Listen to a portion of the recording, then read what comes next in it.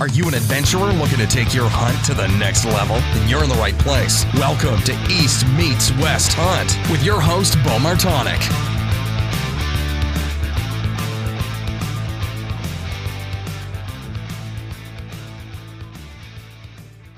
All right, we are live. We're back for another episode of the East Meets West Hunt podcast. And today I have a couple guests on the line from Kansas State University. So I have Adam Allers as well as Ian Burrows. How are you guys doing? We're doing well. Doing great. Awesome. So I want to, before we get started here, I want to have both of you introduce yourselves basically and kind of show what your role is within Kansas State University and also backcountry hunters and anglers. So Ian, would you like to get started there? Yeah, absolutely. So my name's Ian Burrow, and I'm the club president for backcountry hunters and anglers at Kansas State University. And our club is one of 25 in the nation that's part of BHA's collegiate program. And then so a little bit broader strokes on that, backcountry hunters and anglers, or BHA, that's a national conservation organization. And Bo, I know you're a member and a big advocate, but just in case we have some new listeners this go around, just a quick overview. BHA started in 2004. It's the youngest conservation organization in the country. It's also the fastest growing in terms of members. We have members in every state, 38 state chapters, 2 Canadian provinces, getting up close to 30,000 and growing every day. And whereas, other conservation groups and organizations, maybe have a critter or a species that they advocate for, and they have all these phenomenal second and third order effects, BHA advocates for public lands and waters themselves. And then within that realm, we really work for advocating on what we call access and opportunity. So, having the opportunity to get to our public lands and waters. So whether that be, like the Frank Church Wilderness, wilderness with a capital W, or walk-in hunting access here in the Midwest and everything in between. And then, where I fall into play in that schematic is the collegiate program, which BHA does a phenomenal job where basically they open it up to any higher learning institution across the nation where students on college campuses can get together and form a club that's affiliated with BHA and work to kind of spread the awareness there and put together some awesome events and really just connect people from a very wide range of demographics and work to really develop the kind of the next generation of conservation minded hunters and anglers. And then I'll let Adam go ahead and tell everybody who he is and what he does. I'm Adam Allers. I'm a professor here at Kansas State University in the Wildlife and Outdoor Enterprise Management program. It's kind of a unique program in the fact that we train students to become entrepreneurs or business owners within the wildlife and outdoor industry. I'm a wildlife ecologist by trade. I got my PhD in natural resources and environmental management at the University of Illinois. A lot of my research focuses on wetland management and management of wildlife species in human-dominated landscapes. I interact with college students daily, more than 10, 12 hours a day. I have conversations with college students about different things. And I became interested in, hunting in general. Just growing up in Nebraska, I was always hunting whenever I had time off. I was chasing rabbits or quail or pheasants or deer, whatever the season was. And that aspect has kind of stuck with me my entire life. And it's actually stuck with me so much that my career is kind of dependent on it now. And in the fact that I work with students that want to be work in the outdoor industry, but also I'm a wildlife researcher. And as most people know, or should know anyway, most of the wildlife conservation efforts in the United States or North America are essentially funded on the backs of hunters and fishermen. And so I'm invested in it both ways. Okay. Awesome. Well, so how long have you been at Kansas State? Have been a professor, Adam? I've been here for going on 4 years now. Okay. And as far as Ian, did you say, are you a senior at KSU? Yes, I am. I'm a senior here at Kansas State with working on my political science degree with a focus in environmental policy. And that's my degree is what kind of drew me to starting this club here at Kansas State and taking the next step with my involvement with BHA is I'm very passionate about, what I'll call our natural heritage and all these different ways that we can recreate. And whereas I don't necessarily have the science background that someone like Adam has and his students have, I have the passion to still be involved, more so maybe from a advocacy standpoint. And that's really my goal here is to work with these students on campus and work with the faculty like Adam and of course everyone in the community and just really start doing the most I can to I can't research necessarily, I shouldn't say can't, but that's not going to be my forte. But I have a voice that I can use and I want to do everything I can to ensure that we're able to carry on all these things that we're so passionate about.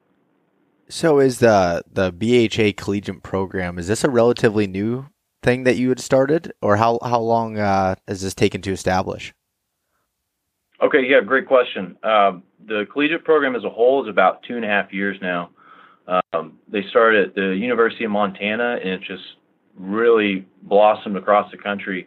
I mean, we have clubs all the way from coast to coast. I mean, believe it or not, there's one at University of Massachusetts in Boston, which just like Boston or just like here, you say the word backcountry, and we all have our own, conceptualization of that word and what that entails. But that doesn't necessarily tie you to, you don't have to be standing in the Frank Church or on a mountaintop somewhere. Wilderness it means something a little bit different to each and every one of us. And so as this program grows, it's growing exponentially.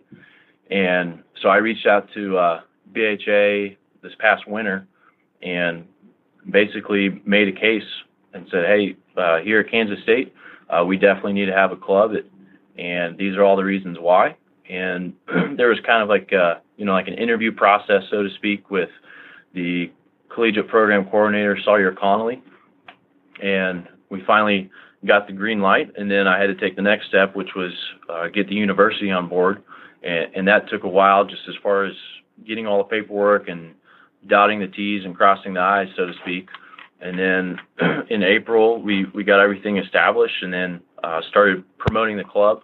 And that was a trying time for that task in itself. I mean, because you get to into April, early May, and you've got basically two things on your mind as a college student, and that is what is the lowest grade I can get on my final to pass, and what am I doing this summer?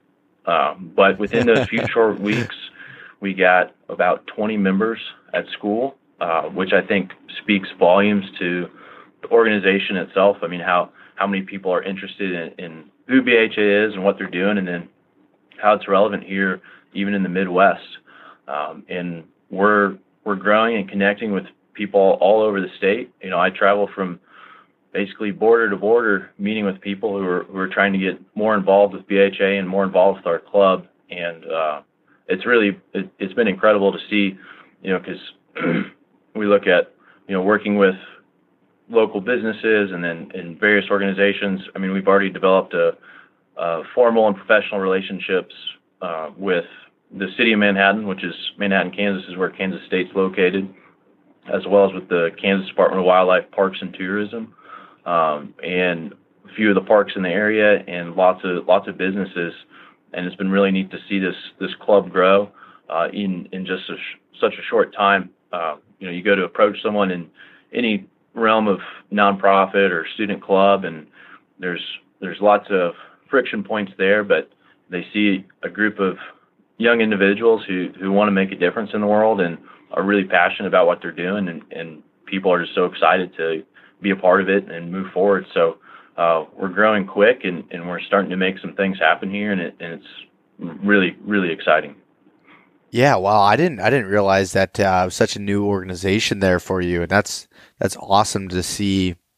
how much it's grown in such a short amount of time, and your clear vision for it. Adam, were you familiar with Backcountry Hunters and Anglers before Ian brought this to the table? Yeah, I sure was. It's funny. Ian came in and talked to me about BHA, and that week I was trying to figure out how I could sneak my way out to Boise to rendezvous. I didn't eventually, but Ian made it out there.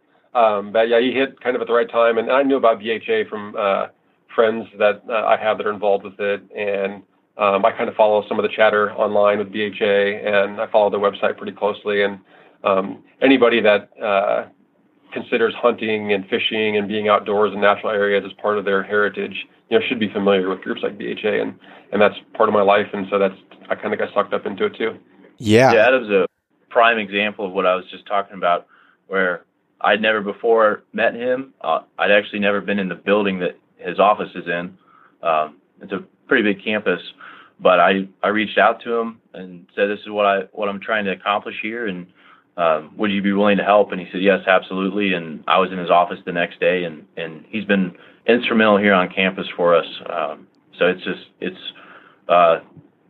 it's incredible to see, people like Adam who are willing to help us out in any way possible. Yeah, no, that's awesome. And that's awesome that you're able to, get that group of people together in such a short amount of time. I mean, I know it's probably seemed long for you with the process of going through getting approved and everything, but BHA is growing at such a rapid level, or rapid pace. I mean, when I remember when I joined Pennsylvania's chapter, it was in 2016. I was on my way to Colorado for my first elk hunt, and my brother was driving. It was like 3:00 in the morning somewhere. Who knows? We might have been in. I think we were in Missouri at the time on Interstate 80 or Interstate 70. Sorry. And heading west, and next thing you know, I heard a podcast and it talked about backcountry hunters and anglers, and I started listening. I'm like, that's something that would be, that sounds like I could get behind. And I started looking on my phone and researching it and everything else. And next thing you knew, I joined right there while I was in the passenger seat of the truck. And then my brother joined when it was my turn to drive. And I think we were in the first 30 members or so in Pennsylvania. And now I can't remember what the number's at now, but it's somewhere around 800, I think. And just a short 2 years later, which is unbelievable, how fast that the organization's growing across the United States. Your willingness to help with the club. So was it just because of what you saw BHA doing, or was it more of you wanted to get involved some of these students with hunting, as far as the recruitment standpoint? What was kind of your motive to want to help out Ian in this organization? Well, Ian has been more instrumental in building this club than I have, to be frank. I have to teach courses and do research during the semesters and in the summer, and Ian's been doing all the legwork on this, so he should get most of the credit for that. I become interested in the club for a couple of reasons. One is I believe in public lands, and I think that everybody should have the opportunity to be in areas where there's public lands where they can take advantage, either fishing or hunting or hiking or whatever they want to do. And that's where the draw to BHA was for me. And most of the folks I've interacted with, including Ian, that are heavily involved in BHA are kind of the same mind frame I am with a lot of things as it relates to hunting and fishing and just being able to have the opportunity to do that. And so that's where I like to become involved within BHA. Okay. So Ian, so turn it over to you there. As far as your club's success with kind of engaging the campus and community in the state, what do you think has led to that? Why do you think everyone is so motivated to help out, especially in the younger generation of hunters and anglers? Great question, and I have a great answer for you. So there's a couple things to that, and I think big piece of it, and it's not just our club, right? It's clubs all over the country, and then the organization as a whole is how broad of a demographic that BHA's advocacy reaches. So if we look at like the Land and Water Conservation Fund this year, where every county in the entire nation has benefited from, and we look at the Farm Bill, which definitely impacts us here in Kansas. These pieces of legislation that BHA is very involved with, regardless of if you're a traditional bow hunter that only eats wild game and lives in a small teepee on the top of a mountain, or you're a soccer mom, it impacts you in one way or another.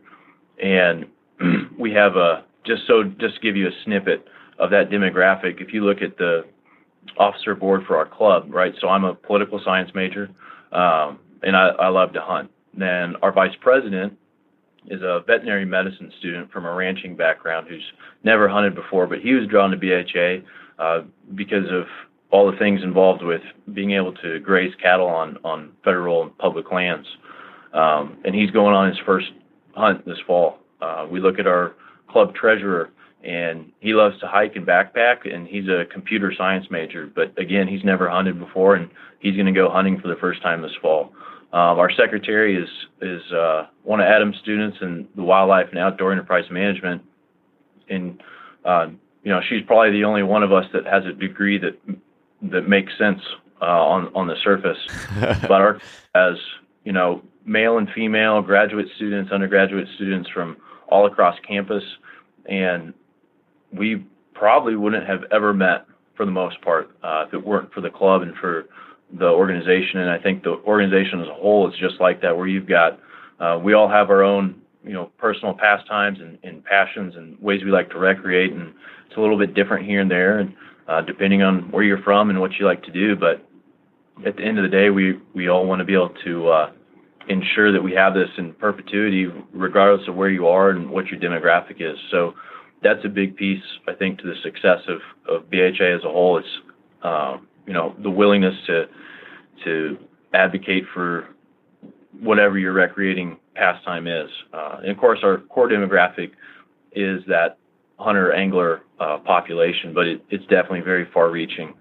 And then from there, as far as the college club itself, if you look at a college student, just like anyone else, we've got a lot going on, right? So you're coming to college, maybe you're going to class, maybe you're doing homework, you're definitely trying to find a significant other of some kind. You're trying to socialize and live that college experience, and probably working as well, and you have your family and this, that, and the other, and all those things add up, and then you don't have a lot of time. So that club, or our club, I should say, it becomes so appealing because of how fun it is. So we have that. A lot of us have that intrinsic drive to pursue conservation and advocacy for these things. But then you look at the calendar and the schedule, and all these things add up. What draws students and retains students is, one, how fun it is, and going on a camping trip as a club, and then you're meeting people who, like I said, you wouldn't have met before. So for example, I've learned about some new duck hunting spots that I definitely wouldn't have heard about, and that's pretty beneficial for me, and vice versa. So we get together and share those stories and all our different experiences, and then with that, there's a lot of clubs here on universities as a whole where you do these great things and these fundraising activities and host these events. But a lot of other organizations at a national level hold on to those funds. And again, maybe from a pragmatic standpoint, it's kind of a bummer, especially as a student. You want to have a cool club T-shirt, but you have to dig in your wallet for it, and you're already eating ramen noodles, so that's a tough situation for you. Yeah. But with BHA's collegiate program, at the club level, we get to retain about half of our fundraising, and then the other half goes to the collegiate program itself. So to help start other clubs across the country and help support other clubs, so we know exactly where our money's going, and it makes it, so this spring break, for example, we're looking at putting on a all expenses paid fishing trip to the Rockies. And I can tell you there's not another club on campus that's doing that. So that's pretty neat. And then, of course, we have our collegiate. Hold on one second, Ian. Yep. You could take a special guest from Pennsylvania, right? Yeah, we'll have a Kansas draw and lottery process, I'm sure, but so we can do that for you, no problem. Yeah, I'm just kidding. But anyways, I didn't mean to interrupt you, but no, it's all good, man. But then the other thing I was going to say is that at a national level, the collegiate program has incentives which are honestly really neat. So, with our corporate partners, whether it be Leopold or Sitka or Alps Outdoors or any of those other awesome companies, we're able to get some pretty cool gear, which anyone who is hunting and fishing and camping has always got their eye on one other next new cool thing that's going to definitely step up their game when they're out hunting for sure. So we've got that, and then the opportunity to go on trips out west on hunting and fishing trips. And so that's really neat too, that BHA recognizes that these students are working to advocate and get the voice and the message out there, but we also want to have a good time, and we want to enjoy our company with one another and have some neat opportunities that we wouldn't see otherwise. I got to go to Rendezvous this past spring, and I'm the only person I know that's shook hands with Randy Newberg and Remy Warren, and that was a pretty neat experience for me. So things like that help really inspire the students here. Yeah, and like you said, I mean, even having people like Randy Newberg and Steve Ranella and Remy Warren, and there's a ton of people that are showing involvement with that, and then getting also younger people like yourself and everyone else in these club programs even more motivated to drive this whole idea and motives. So as far as the collegiate programs, you'd said that there's 25 of them throughout the country? Yes. So we have, 25 fully established, which, when I say that, it means, they have an active membership base that's involved with their campus and involved off campus, and they have events. And then we've got another 25 in the works right now where they're currently building their membership and looking at really hitting it strong this fall and expanding. And of course, from there, hopefully things like being on this awesome podcast and seeing these other programs grow across the country, hopefully we can get some more programs popping up, because like I said, it's hard to find a college club that's as engaging and as fun as this one, regardless of your degree or regardless of your hometown or whatever the case may be. Yeah. So if someone wanted to start up one at their college or university, what would be kind of the steps you were saying to reach out to the collegiate program of BHA? Yeah, absolutely. So on BHA's national website, you go through and there's a link that will take you to the different chapters across the country. And then from there, there's a link for the collegiate program itself. And it's got all the contact information in it that you need to get a hold of Sawyer, who's the college campus outreach coordinator.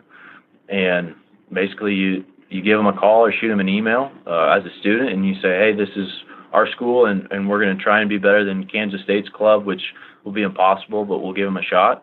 And they basically move forward from there. And that's another, neat thing about the program as a whole, is that there's not a cookie cutter method or a format that our clubs follow. So, the events that we put together here at Kansas State aren't necessarily the same type or of events that you would see at, the University of Reno, Nevada, or University of Montana.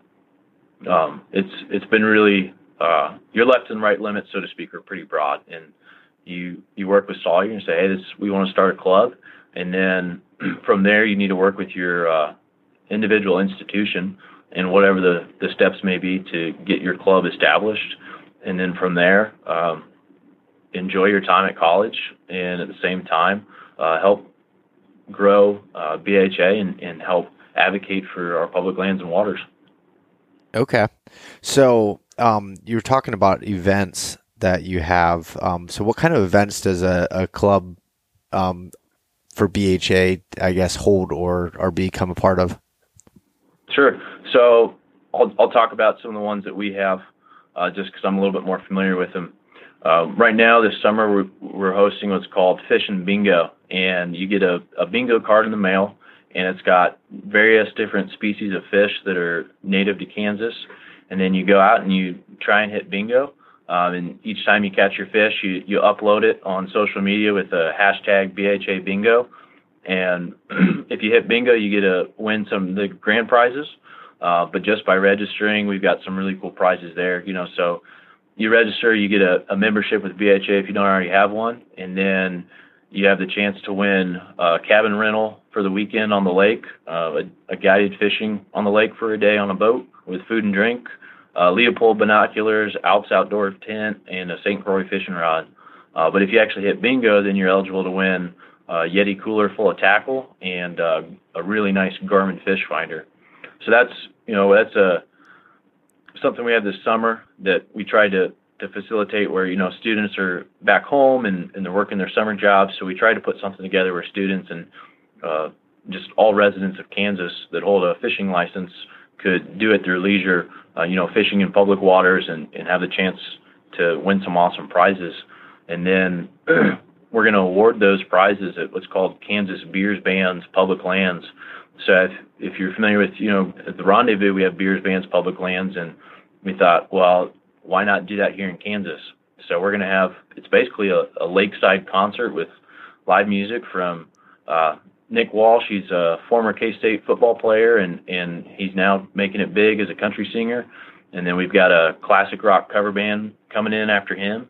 It's out at the Wildcat Marina at Tuttle Creek Lake. And for $15, you get a stainless steel beer mug and 2 drink tickets, and all beer served is from Kansas breweries. And then for $3, you get an additional 2 drink tickets until the kegs run dry. So, that's going to be our big fundraiser for the fall. But we're looking at bringing in some guest speakers. So that's an example of how we use a fundraiser, as we can bring in guest speakers to talk about public lands and our hunting and fishing and all these forms of recreating.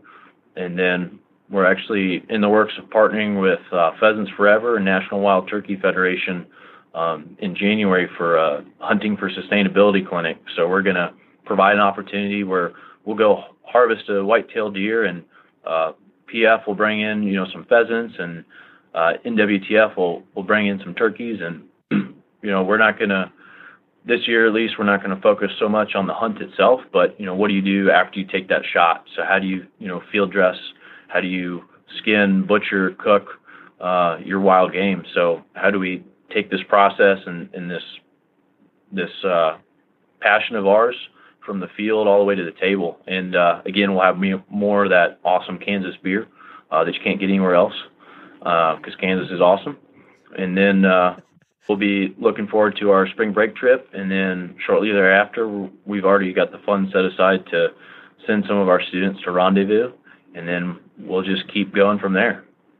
Wow, yeah, that sounds like you've got a good plan together so far, and I like the idea that the complete circle of field to fork that you're going to go through and teach people, as far as there's a lot that may not be, like you were saying, what is it, your vice president that's never hunted before?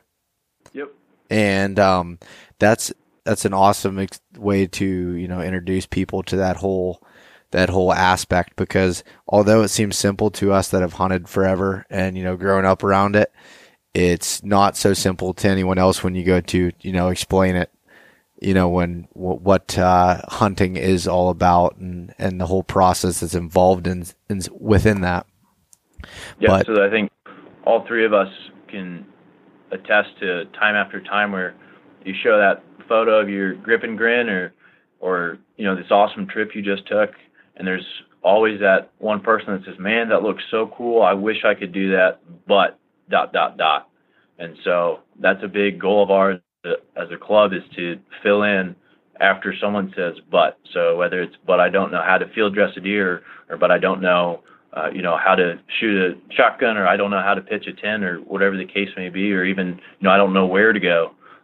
That's a big goal for us, is to help connect all those people who are interested and have that appeal to do these awesome things and help them achieve those goals.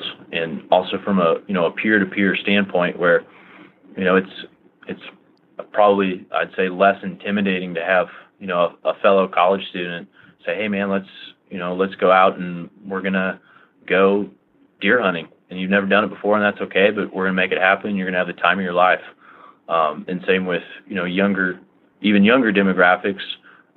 Little kids like to follow big kids, and big kids like to lead little kids. So same with that regard too. So we're working to, not only work with our peers here on campus, but also off campus and with even the next generation. Awesome. So that kind of ties into the R3 efforts. Can you explain that a little bit? Yeah, actually, I'm going to let Adam do that because he's the whiz on that one. Perfect. I'm a whiz, but I know a little bit. So if anybody is following trends in hunter recruitment recently, they've noticed some pretty alarming trends. Essentially, we're seeing a really huge decline in the number of hunters in the United States, and we're also seeing a huge decline in a loss of those critical age groups, the younger age groups that are hunting. So we're seeing a shift in the distribution of younger hunters to being older hunters, and no one is filling that gap. And if you would compare that to something like of hunters, is like a population to, say, bighorn sheep or elk. If any biologist saw those curves, those trend curves over the years, the red flags would go up, and people would, essentially be looking for quick ways to make sure we can bring that population back up again. And that's one of the things that R3 is doing right now, is trying to find ways to actually recruit new hunters or retain hunters we have, or bring hunters that have kind of quit hunting back into the fold. And that's where a lot of those efforts are focused right now. Okay. And you had written, or you were part of writing a couple articles about that, correct? Yeah. So I wrote an article a while back, and I can't remember what magazine it was, but I think you're maybe referencing the millennials, bringing millennials into hunting. Yes. Yep. Yeah. So like I mentioned before, one of the biggest gaps in the number of the hunters we have in North America right now is that we're losing a lot of younger hunters. No one is jumping into the game, and no one is taking up hunting as a pastime. And so one of the key aspects of R3 is trying to get millennials into hunting. And I work on a college campus, and so I'm around millennials a lot. And we were just kind of curious, how could you do that? What's the most effective way to actually bring the younger generation into hunting if they've never done it before? And it's really challenging because you would think, as I'm a hunter, Ian's a hunter, you're a hunter, that it'd be easy just to give someone a bow or a shotgun or maybe a fly rod and say, go do it, and then they would do it. But there's a lot of barriers to that. And I'm working with a gentleman from North Carolina State University, Dr. Lincoln Larson, and a bunch of other researchers across the U.S. right now. And we're trying to nail down how exactly can we get college kids to start hunting. And one of the things we found from our study of students in Clemson and Kansas State is that there's a few barriers, right? One of the barriers Ian just kind of touched on a little bit was we don't know how, right? It's easy for hunters like us to say, well, go hunt pheasants or go hunt quail. But if you've never done it before, it seems like a daunting task, especially once you finally harvest a quail or a pheasant. What do you do with it afterwards? And a lot of people, that's one of their big barriers, is that they don't know what to do either on the actual hunt or after the hunt. And it's kind of refreshing to hear that BHA at Kansas State is going to walk people through that process. But that's one major barrier. Another major barrier with bringing college students into hunting is access. There's not places to hunt for them that are readily available around the areas they go. So if you consider yourself a new freshman at a new university, you're moving away from your hometown, maybe you've hunted before, but now you're in a new area and you don't have access to hunt. And that is actually one of the biggest concerns for hunting recruitment across North America right now. And so finding ways to actually increase access to hunters is something that people are trying to work on really, really hard to see if they can change these trends in recruitment. And a guy, Eric Dinger, with Powderhook out of Lincoln, Nebraska. Are you familiar with the Powderhook app at all? No, I'm not.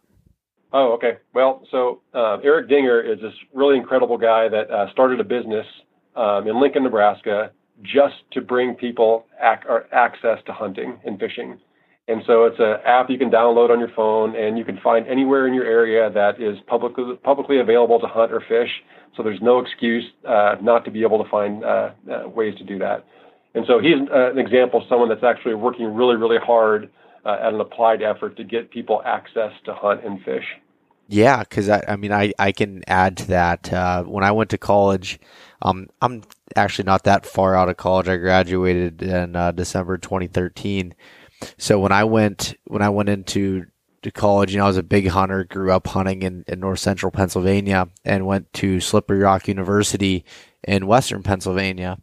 And it was farm country, a little bit different than I was used to. And I don't want to say I got out of hunting, because I'd still go back home when I could to hunt. But like while I was at college, I didn't really do a lot of hunting for the first year or so, until I started meeting like-minded people, and ended up finding a huge group of friends that all wanted to hunt, and a couple of them were local, so they were able to show us areas, and then there was some great public land access areas within a 15-minute drive of the university. But I didn't at the time, I didn't know how to find those areas or locate them.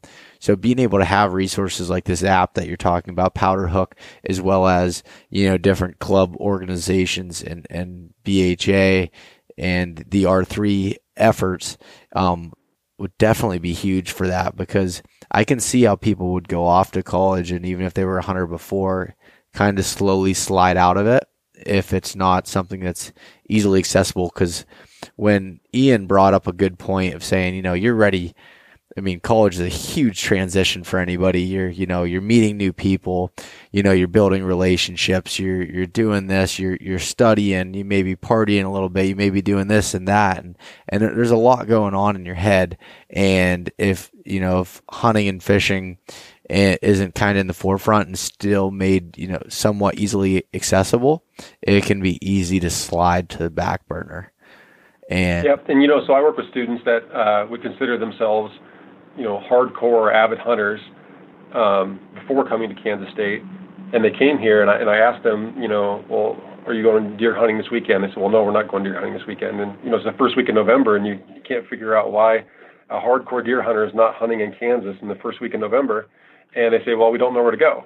And it's little barriers like that can prevent people from taking advantage of hunting. Also, if you imagine you're a freshman coming into Kansas State, and you are a pheasant hunter, for instance, you can't have a shotgun in the dorms for a lot of different reasons. And so that right there is another barrier. Where am I going to keep this thing? There are some universities like Bemidji State University. They actually have an armory in the basement of the dorms where you can store your shotguns, your rifles. And they actually have a game cleaning station in the dorms where you can go hang deer, and you can go skin otters and beavers, and you can clean pheasants and ducks. So some universities are really on top of it when it comes to that. Unfortunately, Kansas State is not, but there are other universities like that around the country that are trying to remove that specific barrier to allow students to continue to hunt or to learn how to hunt. That is huge, because that was another big thing for me, was not being able to have any weapons in the dorms or anywhere on the school property for that matter. And it took until I was able to find someone that I knew that lived off campus where I could store my stuff at. But that's another barrier when it comes down to it. And if you don't, have a place to skin and quarter up a deer, cut up the meat, or do whatever it may be, that could without a doubt be a barrier. So, to circle back around, our three efforts are, it's recruitment, retention, and reactivation. So the reactivation part, can you dig into that a little bit? Yeah, so reactivation just simply means that you've hunted in the past, and for some reason or other, you quit hunting, and we're trying to reactivate you back into the sport. And people can, quit hunting for a number of reasons, right? I'm 41 years old, and I have two daughters at home. I work a lot at Kansas State University, so a lot of my free time goes to my daughters and to my wife. and to, helping students out with different projects. I have grad students. And so you kind of lose a lot of the time that you used to have to hunt, maybe when I was 25 years old. And with some people, they just kind of push that side of their life to the back burner, and they just don't do it for a year. And then a year becomes 2 years, and then 3 years and 4 years, and all of a sudden a decade's gone by and they haven't hunted before. And we're trying to bring those folks back in, because we need more hunters, right? Hunting is one of the things that funds conservation in the U.S.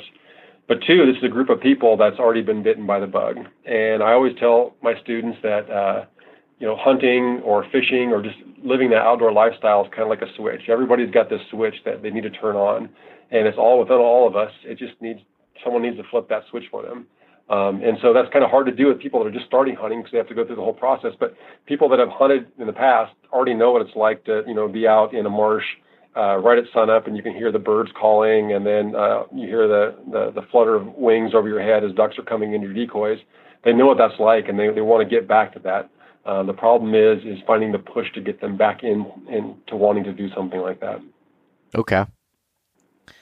And if for people like myself or anyone else outside of the university setting, what are some things that we can do, or that you have ideas that we could do to help with hunter recruitment?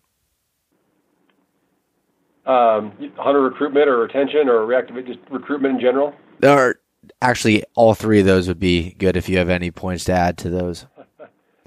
And I'm sure that's a broad question, but it's pretty.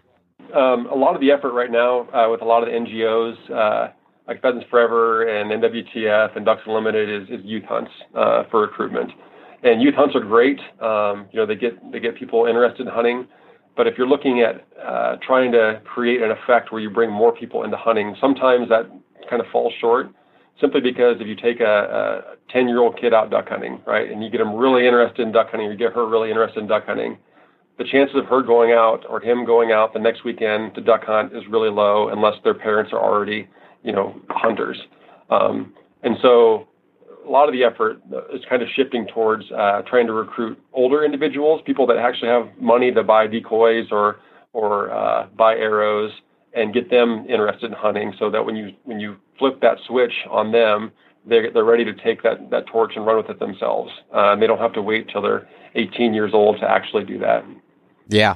And do you think that this movement for, people wanting to know where their food comes from and everything is helping out with that? And as far as at least getting the interest, and they just need the resource to break that barrier down? It's huge, yeah. So we're kind of at a moment right now where we could actually get a lot of bang for our buck with this local food movement that's been really pushing the last 7 or 8 years. And the person I mentioned, Dr. Lincoln Larson at North Carolina State University, is working on some of that right now. What we found with college students is a lot of people are really interested in hunting, and the idea that you can get locally sourced venison or meat, it really appeals to them. It's just that everything is right there where they want to hunt. They like the aspect of hunting. They would love to have venison, but someone needs to take them, and someone needs to show them how. And they need to show them how to, after you harvest a deer, what do you do with it? Right? How do you process a deer? How do you quarter a deer out? And those are the things that are really, really important. That maybe not a lot of attention has been paid to in the past, but we're realizing that has to be a part of any type of curriculum or any type of recruitment effort right now, because that's one of the biggest limiting factors. Okay. Awesome. As far as I'm sorry, go ahead. No, go ahead. I say every year in my classes, I always, at the end of the semester, we always have, like, for instance, I teach a waterfowl wetland management course.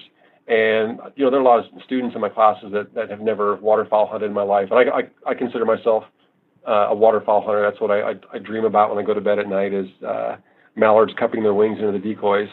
But every year at the end of the semester, we always have like a duck feed at my house, where we will have harvested waterfowl, and we'll cook them up, 12, 15 different ways, and let the students try cooking different ways also. So when they actually do go hunting, they know a way to actually cook ducks besides, wrapping it in bacon and with jalapeno and throwing it on the grill. And then they actually want to go out and try it again because it tastes so great.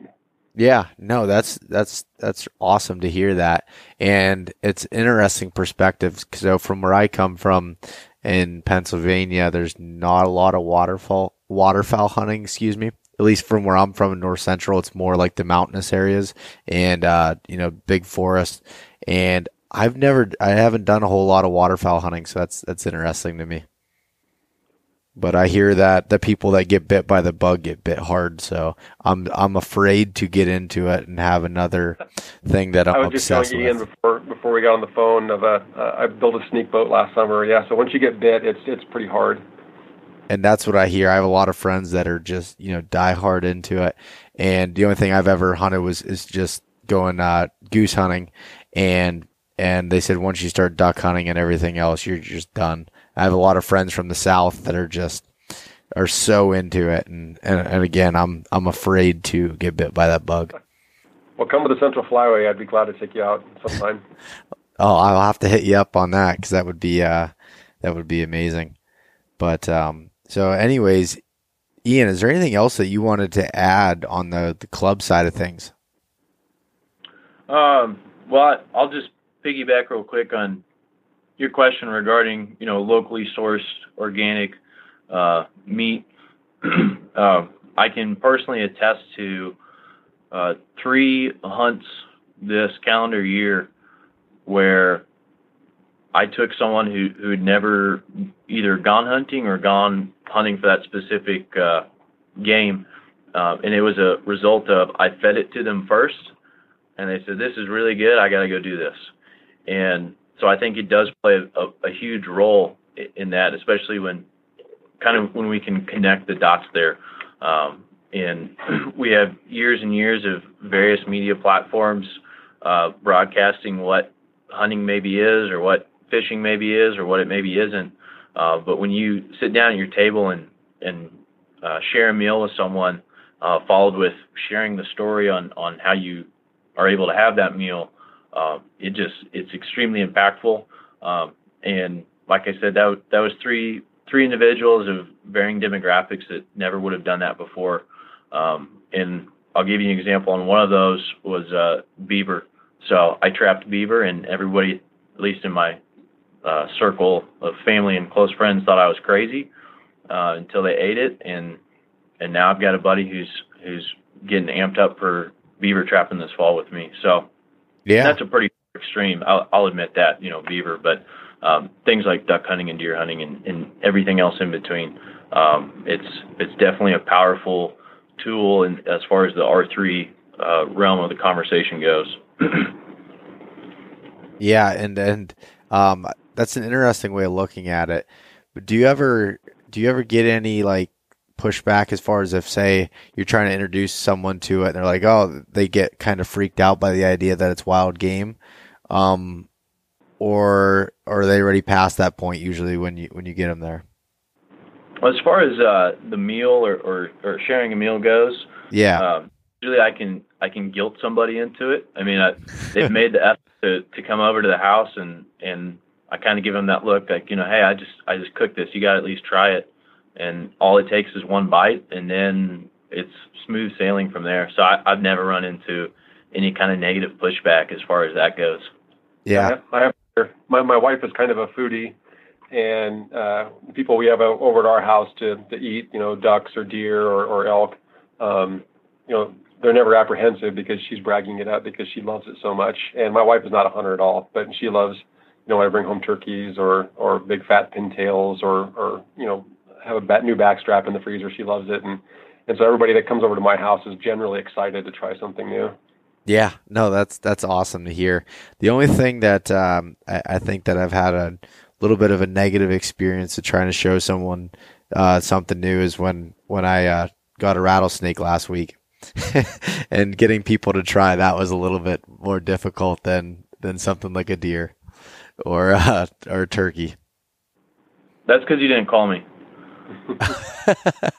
Well, I apologize for that, but yeah, that's definitely on my list of things to try for sure. But yeah, no, that's understandable. Yeah, and it has its own connotation, and I think that's one of our responsibilities as outdoorsmen and women is to expand people's horizons, whether it be, just having a conversation or sharing, a stick that happens to have rattlesnake wrapped around it over the fire. Yeah, and that's what I wanted to do with it, and that's why I wanted to hunt them. I mean, I don't have necessarily I'm not obsessed with trying to go and kill a rattlesnake. I wanted to show people that, one, they're not just just nasty creature that everyone pans them out to be because they can bite you, but also show that you can use every part of that snake for something, and it's good tasting. And I fed it to a full bachelor party full of guys, and everyone loved it if they got past the part that it was a rattlesnake, to be able to try it. I think a lot of the apprehension comes from people that have never hunted before, and a lot of the information they have about hunting is maybe looking on social media, and they'll see friends with their hero shot of something, and that's just the only aspect of it they have. But if they understood the entire lead up to that process, right? If you think about your favorite hunts that you've had in your life, whether it be deer or ducks or turkey, it almost never comes down. You never remember, the shot, the pulling the trigger or releasing the arrow or anything like that. It's always that lead up to it, right? So, sitting in a marsh while it's freezing, just waiting for ducks to come in, they're going to come in anytime, and waiting, and just hearing the rustling of wings and seeing birds cup into the decoys, or maybe hearing a whitetail walking behind you in the leaves for half an hour before you actually see them. That's what you remember. And the people that don't hunt, never experience that, because all they see is that last final moment, and which puts a lot of people off, to be honest. And so you're better off appreciating those meals, appreciating a backstrap, or appreciating a rattlesnake, or appreciating, like I said, a canvas-back duck, if you know the whole process that led up to it, and how it wasn't just a hero shot. It was this whole, making a sneak boat all summer in your garage, then waiting to take it out and finally harvesting one. That's where the draw for venison and draw for wild game comes from me.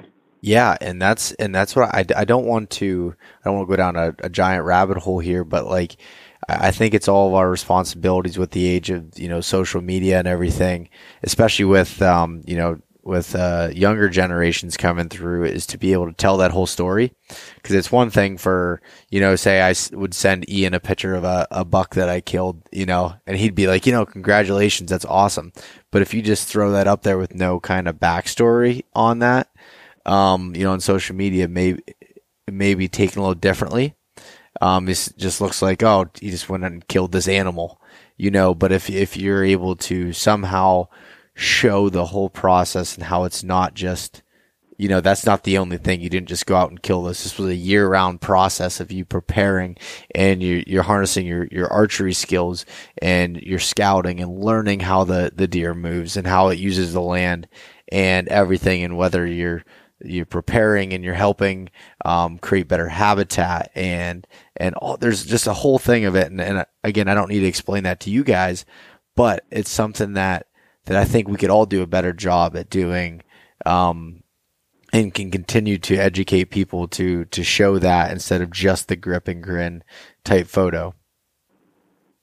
Yeah, Hank Shaw's got a really good article on that. I think he was talking about, he used to have a picture of him holding a tuna in his wallet until the picture just wore out. But 20 years ago, before social media, the people that saw those grip and grin photos essentially were people that understood that whole process. And now, in the age of social media, the people that don't understand that process are seeing the final act, and that's what they think of as hunting and fishing, is that final act, and they're missing out on that whole glorious process beforehand that drives us all to the marshes and into the woods in the fall. Yeah, and on this topic here, I mean, that's another, I'll call it a side effect. I mean, it's not even a focus for our club, but I mean, these are, the conversation we're having right now on this specific topic of how we portray our passions and our natural heritage. That's just a day-to-day conversation that we have with each other at our club, and each student carries that conversation forward. And, obviously, we can't change the face of social media today, but it's just these little conversations that we have at our club meetings or when we're just hanging out, and that they take forward and carry forward. And, it spreads, and that's just another great thing that we're working to do. Is, and it's not even intentional. It's just a normal conversation for us. And but just one more takeaway from the collegiate program is that conversations just like these happen every single day with us, and we're doing it from within the club and then from peer to peer outside of the club and across the community. That's awesome, and you guys should really be, excited and proud of yourselves for taking that upon you to do that and be able to share upon it instead of just talking about something, really acting on it, and being able to reach such a broad audience. And like you said, it may start small, but it'll continue to grow, and each person that you affect will be able to share those moments and share those thoughts and ideas with others, and it just hopefully snowballs from there. And I do think, even though there's a lot of negativity and everything in the hunting space, I do think we're hopefully trending in the right direction with some of this stuff, and with great organizations like BHA and everyone involved with that. I think if we continue to work hard with it, can kind of change that image. Well, one of the reasons that the draw to BHA, to me anyway, is that we have a lot of nonprofit organizations like Ducks Unlimited, which I'm a part of, Pheasants Forever, and WTF, all these things that are essentially one species or one group focused. You don't see a lot of non-duck hunters at DU meetings or DU banquets or non-turkey hunters at NWTF meetings. But BHA is kind of everybody that's really interested in public lands and outdoors, and you mix those people together. Some have never hunted before, like Ian just said. Some have never fished before. Some have never, done a lot of those things. But you bring all those people together, and you're willing to have really constructive conversations and exciting conversations about that. And it actually brings people, into the hunting community, the fishing community, or the hiking community, the whole group of people that are collectively interested in just public lands and outdoor access and things like that. Yeah, no, I completely agree with that. So do you guys have anything else that you want to add to this conversation? Do you guys? No, I'm good. I'll say, I guess, my closing thoughts being that, first and foremost, thank you so much for having us on. This Adam had talked about it a little bit earlier as far as R3 goes, and we look at the demographics and the decline in hunters and those who participate in these outdoor activities. And I think time and time again, the conversation ends in the same place, where it's, we need to incorporate a younger demographic, and, that's where we need to go. Stay tuned, and we'll touch base next week. And then the TV show ends, or the podcast ends, or the news article ends. So I'm really grateful that you gave us the opportunity to kind of pick up where that conversation tends to end in a lot of places, and, share with your listeners and everyone out there that there are groups like BHA that are working tirelessly to make that difference all across the nation. And whether or not you're a college student, of course, we've talked a lot about the college program and in our club here at Kansas State. Just to encourage all your listeners that to get involved in backcountry hunters and anglers, regardless of where they are. We have members in every state, and 38 state chapters, 2 Canadian provinces, and growing.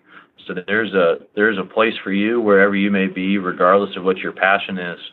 And it's easy for us to push a lot of it in the back of our mind and not get too concerned and think about all the great times we have. But the harsh reality is that there are individuals out there at the federal level and in all these different organizations that are a threat to our opportunities to recreate. I mean, we can look at Senator Mike Lee from Utah very recently making it very clear his intent to strip away our access and our opportunity in our public lands and waters. And, whether it be as a college student with a college club, or as a academic like Adam, or a podcast host such as yourself, or honestly just any and everyone out there, we need to work together so we can and have a strong voice to ensure that we hold on to our natural heritage in perpetuity and are able to recreate for ourselves and for future generations. So I think that's probably my closing comments for you. And then I'll follow up with one last question for you, if you don't mind. After listening to your previous podcast, I thought it'd only be fair to ask you, Bo, how do you define adventure? Oh boy, you're gonna turn this around on me. So, anyways, how I define adventure is adventure is a process for me. It's not one, end goal. It's a process of taking risk and going out of your comfort zone. So that's how I define my adventure. And that doesn't matter where it's at. That could be, like you said, that could be the Frank Church Wilderness, or that could be the Allegheny National Forest in Pennsylvania, or the grasslands in the Midwest, or anything. My idea of adventure is just going out of your comfort zone, taking a risk, and doing something that you believe in with that. I'll accept that answer. That works for me. Is that okay? Yeah, that'll be all right, man. All right, you're gonna air that one? Yeah. Not gonna cut me out? All right. Awesome. So, Adam, do you have any closing thoughts before I get into the question that Ian beat me to? No, I'm good. All right. So, Ian, how do you define adventure? Hey, that's a great question. I think you and I are very similar in the way that we look at things like that. I look at the different experiences and things I've pursued over the course of my lifetime so far, however short that may be, and it comes down to having that slight percentage of risk. So, it's whether it be that hunting trip or whatever the case may be, there's just that the chance of risk is what creates the adventure for me. And I think I'm a little bit of an adrenaline junkie on some things, and that's just what makes me thrive is the unknown paired with that percentage of risk and then the end goal, right? Whatever, whether it be a trophy buck type scenario or going on a deeper scuba dive than I did last time. So stuff like that. So that's adventure for me. Yeah. To sum it up. Adam, I'm going to send the question over to you. I never thought about defining adventure. I kind of had, what's that? I should have warned you. He was going to ask that. I've had enough, my share of adventure in my life. I was in an airborne reconnaissance team during the invasion of Iraq. And I've been all over the world with different aspects of my life through research or other things. And so I've had a lot of adventure in my life. Actually, I get the most fun out of watching my daughters have adventures now, to be honest with you. I'm kind of an old man, and I like just taking them to streams and watching them for the first time pick a crawfish out of a hole and just be amazed that those things are even there. Or we just got back from the Black Hills, South Dakota last week, and just watching them trudge around in some of those wild areas in southwest South Dakota. It just makes me happy. I guess that's where my adventure lies nowadays, it seems like. Yeah, that's a great answer. And it definitely doesn't need to be overcomplicated. It's just, whatever you think personally is your side, sense of adventure. And I mean, I've explained it and I think the one podcast you're referring to, Ian, that I did with Brian Call and Jordan Harbison, we really dug into it and talked about my greatest adventure, and it had nothing to do with hunting. It was, just over the last, 4 years of my life and everything there but taking risk and, moving to a different place and taking a new job and kind of going in a different direction there. But, anyways, so where can we find some more information on Kansas State Backcountry Hunters and Anglers and anything else there? Before you go into that, I will include links and everything to some of the articles and some of anything else that you would like me to share in the podcast notes and in the blog post as well. So awesome, man. So yeah, your listeners will be able to go there and check it out. But we've got a Facebook page for our club, which is at Backcountry Hunters Kansas State, and then actually I said that wrong. I think it's Kansas State No, I said it right the first time.